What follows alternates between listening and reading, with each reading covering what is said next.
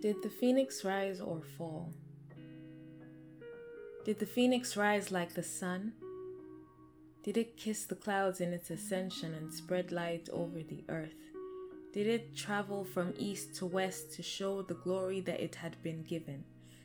The power bestowed on it to bring light, to bring day to the earth, a light that the eyes of humans would recognize and acknowledge in the day-to-day. Did the phoenix blink in its ascent, I wonder? Did it zoom fast into the depths of the sky and soar even higher? Was it aware that its flight will bring joy after pain, that its new life will give life?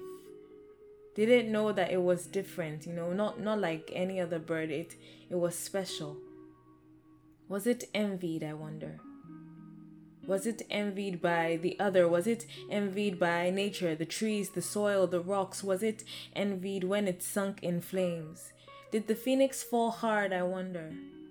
Did it sink deep into the depths of the flames' fire? Was the fire like brimstone? Did it burn hard? Was it painful? If I saw the phoenix, I would ask, how did the middle point between your life and death feel? The separation. Was the separation devastating? Did it hurt to lose your old self in the moment, even though you knew your new self was emerging? You had to die to live. So tell me, how did that feel? Were there tears in your eyes, and was the pain something you could hide from? Did it feel like a snake shedding its skin? Was it quick? Was the separation period long? Did it make you tick? Did it make you regret that you were ever made like this? That you have to go through this process just to bring life, just to bring a new self to the scene? Did the phoenix rise or fall? The phoenix did both.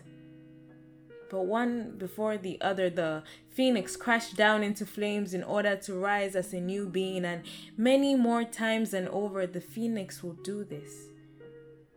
That's what was destined to be. And you'll discover it soon. You'll discover. The phoenix will rise out of the ashes again soon.